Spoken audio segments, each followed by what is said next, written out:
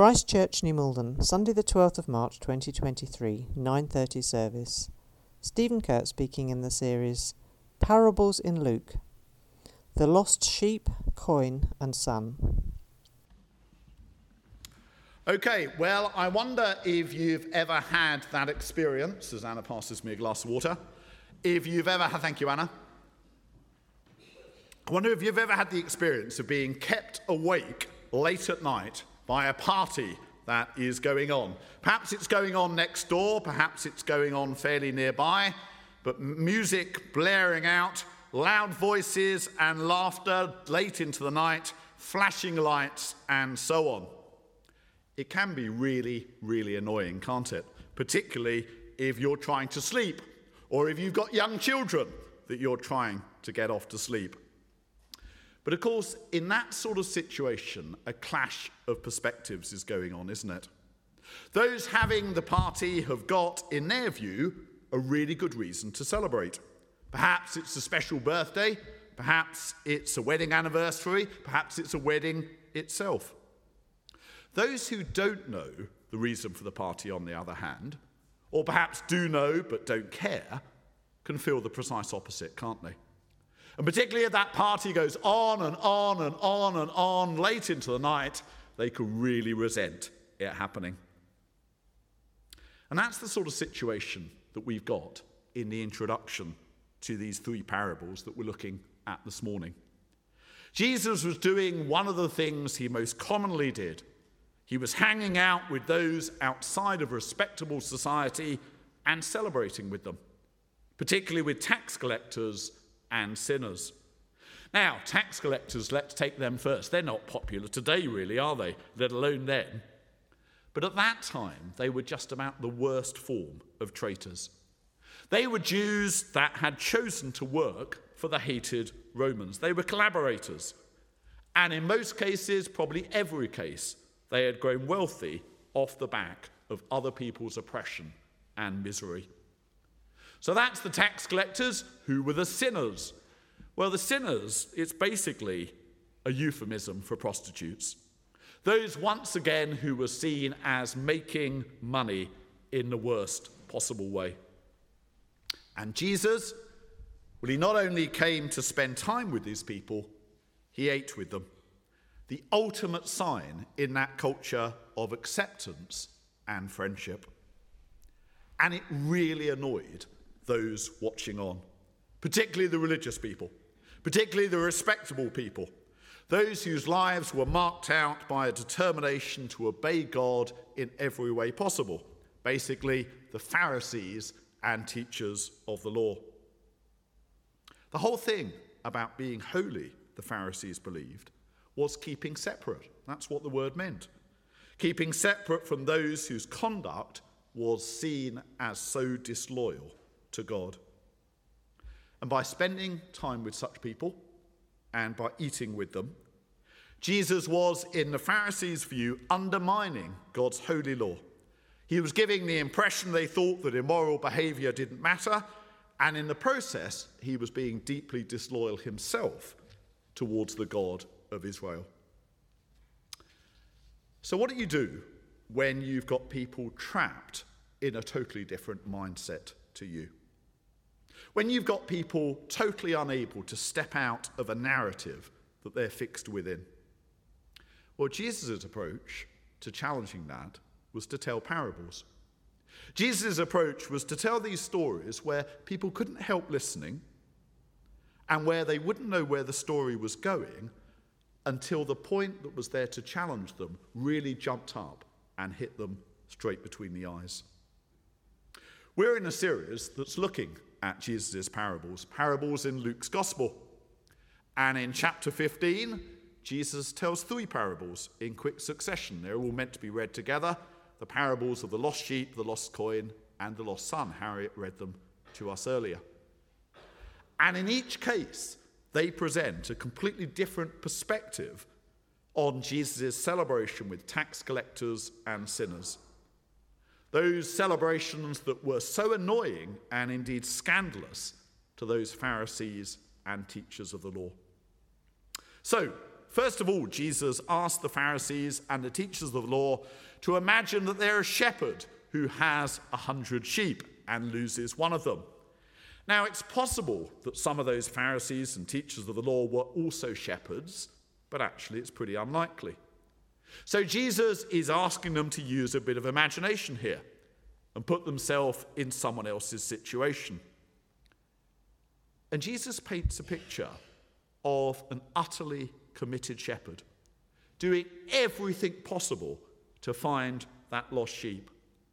And when he finds that lost sheep, showing utter joy at that finding of that lost sheep.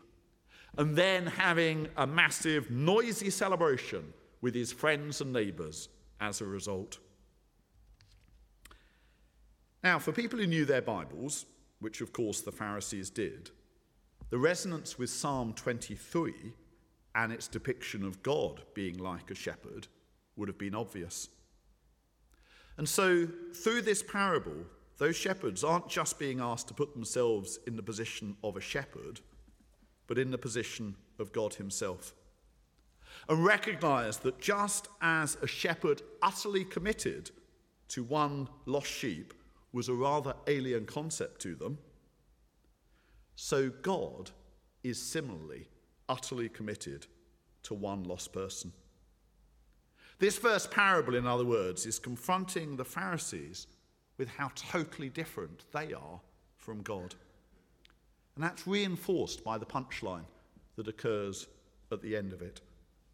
I tell you that in the same way, Jesus says, there'll be more rejoicing in heaven over one sinner who repents than over 99 righteous persons who do not need to repent.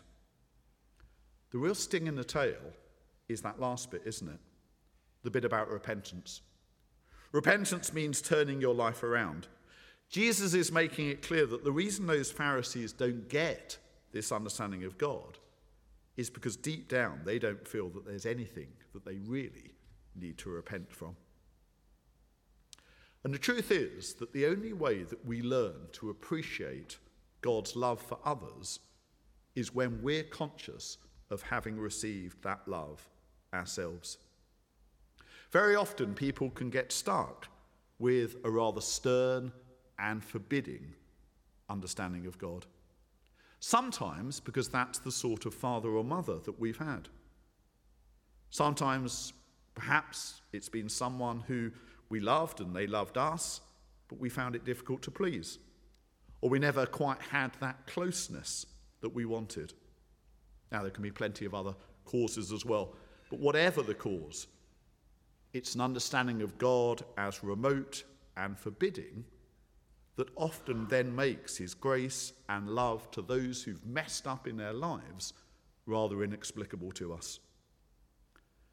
This parable is saying to those Pharisees, and perhaps to us, that if you respond in that way to people who've messed up finding Jesus or being found by him, if you regard that as rather inexplicable and perhaps really annoying, then you really don't get yet God and his love. It's a real challenge to those Pharisees and perhaps to us as well. Saying if you don't get this, then you're not really understanding what God is all about. And Jesus follows this up with another rather alien picture, this time of a woman. Now, none of the Pharisees were women, and most of them were fairly wealthy. And so again, they're put in a rather alien position of someone looking from the outside in on this story of a woman who loses one of her 10 silver coins. And she then turns the whole house upside down, sweeping and trying to find it, until that point where she suddenly finds that lost silver coin. And once again, she has a massive celebration. She gathers in her friends and her neighbours, and they celebrate. And like the shepherd calling in his friends and neighbours for a party after he finds his sheep, it's a deliberately over-the-top picture. Jesus is deliberately presenting something that is wildly over the top, where the Pharisees will think, that is rather strange. It's deliberately over the top in order to make its point about God. And Jesus says these words, very similar words to at the end of the first parable. In the same way I tell you, Jesus says, there's more rejoicing in the presence of the angels of God over one sinner who repents. If you don't get this picture, Jesus is saying in the punchline, if it's completely alien to you Pharisees in pretty much every way, then in the same way, you don't really get God. The truth this chapter is revealing is that how we understand God is everything. And that's the way into the third story. Its most famous part, the bit probably we already know, the story of the lost son. Now, when I was a kid, it was more commonly called the parable of the prodigal son, or the wasteful son. And of course, it is the story of a younger son who asks for his share of his father's estate in advance of his death, quite a scandalous thing to do, and he promptly goes off and squanders the lot in wild living. And once again, it's a story where every single part of it would have been alien to those Pharisees with their strict code of behaviour. It's the very last thing that any of them would have done. And yet, because they knew their Bibles, they would have known as they listened to the story that it had quite a lot of resonance with the stories throughout the Old Testament of God's people, normally through their disobedience, going away and then coming back again.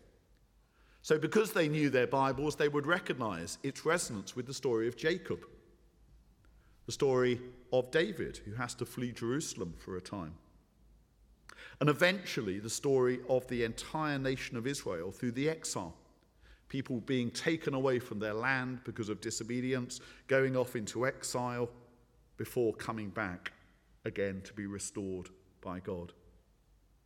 So while they wouldn't have been able to relate to that younger son in any obvious sense, these resonances with the story of Israel would have been enough to make the Pharisees think and perhaps feel slightly uncomfortable. And this discomfort would have increased with the depiction of the father. The younger son in the story, having squandered his wealth in that far-off country, is in desperate straits, isn't he? He's even tempted to fill himself with the food of the unclean pigs that he's tending. So he resolves to return home. And he resolves to return home and offer himself to his father as a hired servant. But his father, seeing him in the distance, comes rushing out to him. He throws his arms around him, he kisses him, and he basically treats him like royalty. And he throws a massive party to celebrate his return. And once again, it's presenting those Pharisees with an utterly alien picture of God. See, the Pharisees' God was a God who demanded obedience, and a God who, if you failed, was angry with you. There might be a way back, but it was a long and arduous path of dutiful service. But the God of this parable is totally different, isn't he? He's a God of relationship, a God who allows us the freedom to make our own decisions, good and bad, because he wants a relationship of love with us. The God of this parable is one who's utterly grieved when we take the wrong decisions, of course, but not because of some arbitrary set of standards that he has, but because of the way that those wrong decisions damage us. But like the Good Shepherd, and the woman with the 10 silver coins, and the good father in this final parable, he's a God who's constantly looking for us and ready to throw the most enormous party when we return to him. Not welcoming us back as a servant, but as a dearly loved daughter or son. But the question is that our picture of God? Is the way that God is presented in these parables the way that we tend to see him?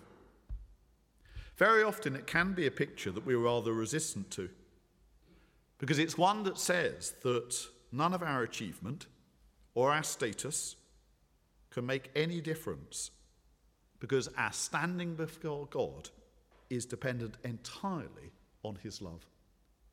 It's totally dependent upon his grace. That's why people whose lives have contained terrible disasters within them can sometimes appreciate God's grace more than those whose lives have remained respectable. Now, of course, the reality is that none of us are respectable, really, are we?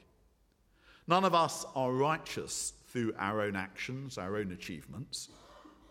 But if we're stuck in that way of thinking, and particularly if we're stuck in presenting that image out to others, if we're really utterly committed to presenting an outward image of sort of achievement and respectability and so on, then we will find it difficult, as those Pharisees did, to recognise, let alone reflect in our own lives, God's wonderful grace. And having presented a series of alien figures to those Pharisees and teachers of the law, as a way of bringing home to them how little they understand God, Jesus very suddenly, and at the tail end of this chapter of parables, then reveals someone who is just like them. This is the sting in the tail. This is the part of the story that, now they're listening, suddenly jumps up and hits them straight between the eyes. Because the prodigal or wasteful son has an older brother, doesn't he? An older brother who has stayed at home with his father. And hearing the noise from the house, he comes in from working in the fields, and he asks a servant of his father what's happening. And he's told about his brother's return and how his father has killed the fattened calf to celebrate his brother's return. And just like those Pharisees at the start of the chapter, he's really annoyed, isn't he? In fact, he's furious. And he refuses to go into the house to be with his father and his brother and those celebrating his return. And so the father comes out of the house to plead with him. And the older son speaks about all those years that he's worked for his father and not received anything back in return, while his dreadful younger brother has come home to a rapturous celebration and welcome. Now, it's quite common over the years to hear people expressing their sympathy with the older brother, especially if they are an older brother or sister who's had a wayward younger sibling. Put up your hand if you come into that category. Claire raised her hand then, but I don't think she does. But if that's our response, if our response is an intrinsic sympathy for that older brother, it might be a sign that actually we need to understand God's grace quite a bit more. Because the truth, when we examine that older son's reaction, is that his response shows everything about where his heart is. That older son's response shows that all those years that he'd served his father, they weren't really motivated by love so much as what he hoped and probably expected to get out of that service. That's why he's utterly resentful of the treatment that his brother received.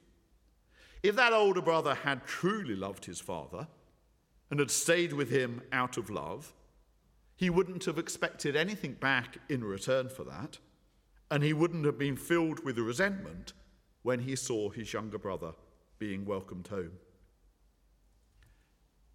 And if we've truly received God's grace, then we welcome it when we see it being received by others. And furthermore, when we've received God's grace, we're able to show it ourselves. When we've received God's grace, God's love, God's forgiveness, and we really know that that is something tremendously precious and wonderful, then it's something that we can display towards others, and we can welcome when we see them receiving it.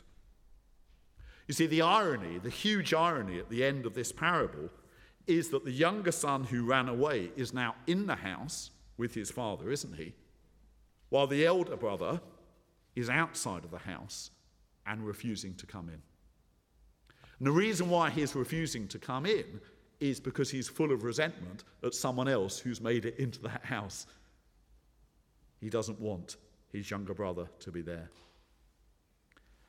And that this parable is basically saying to the Pharisees and teachers of the law is precisely where they now stand, outside the house, refusing to come in.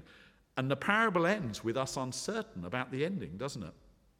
When you see films and stuff where it's depicted, the older son sometimes will shrug his shoulders and come into the house, which is a nice ending, but we don't know that it ends that way. It's deliberately left uncertain. Why? Because it's the choice that the parable is making to us. When we witness God's grace happening to unlikely people, are we happy to be in the house alongside them? Or are we so resentful about that happening, we'd rather stand outside the house and not be any part of it? The challenge to us as a church, particularly the type of church that we're trying to be, is considerable. Particularly if, like me, you've been a Christian or a churchgoer for some time. In my case, the whole of my life. It's quite a challenge. It's essentially the same challenge as in that famous story of Jonah in the Old Testament. Do we want our God to be a God of grace? Do we want our God to be a God who welcomes sinners? Do we want our God to be a God who welcomes people who've totally messed up and wants to shower them with his grace? Now, in theory, I think we'd all say yes to that question. But the acid test of whether we really believe this is our response, our reaction when we see that grace occurring.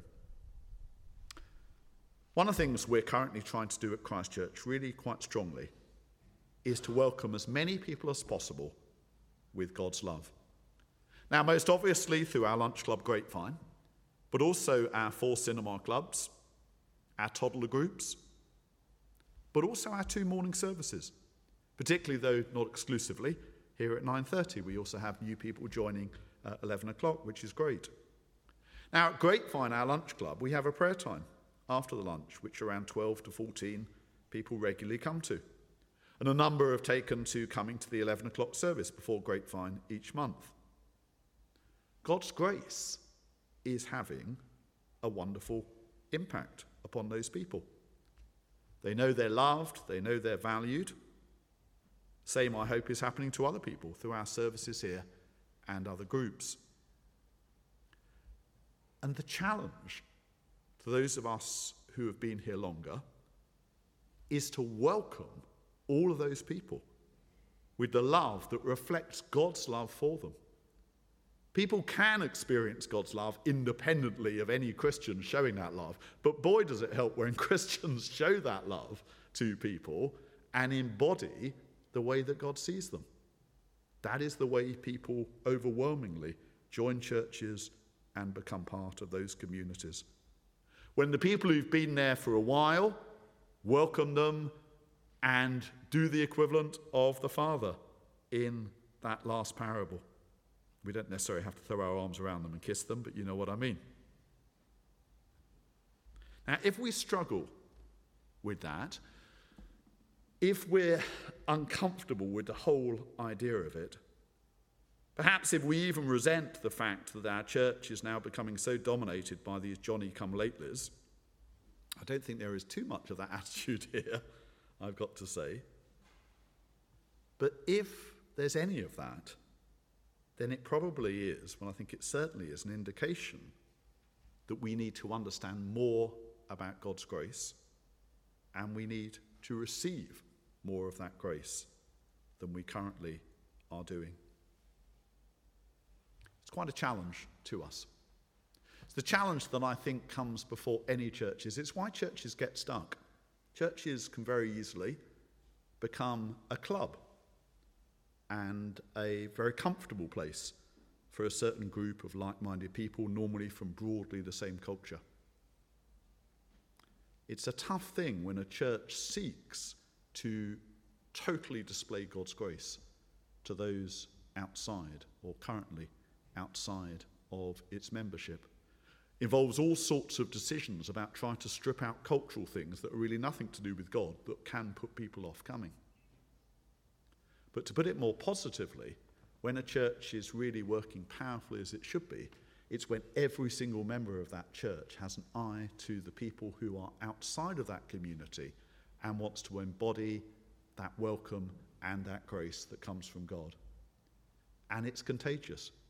People don't expect it to happen. People are really genuinely surprised when they are welcomed rapturously and treated like the younger son in that parable, when the fattened calf is quite literally killed at Grapevine in the kitchen for those people. We don't quite do that, but you know what I mean. But there's a last verse in this parable which can speak very powerfully to us with this challenge. It shows this parable isn't just about challenge, it's about affirmation as well.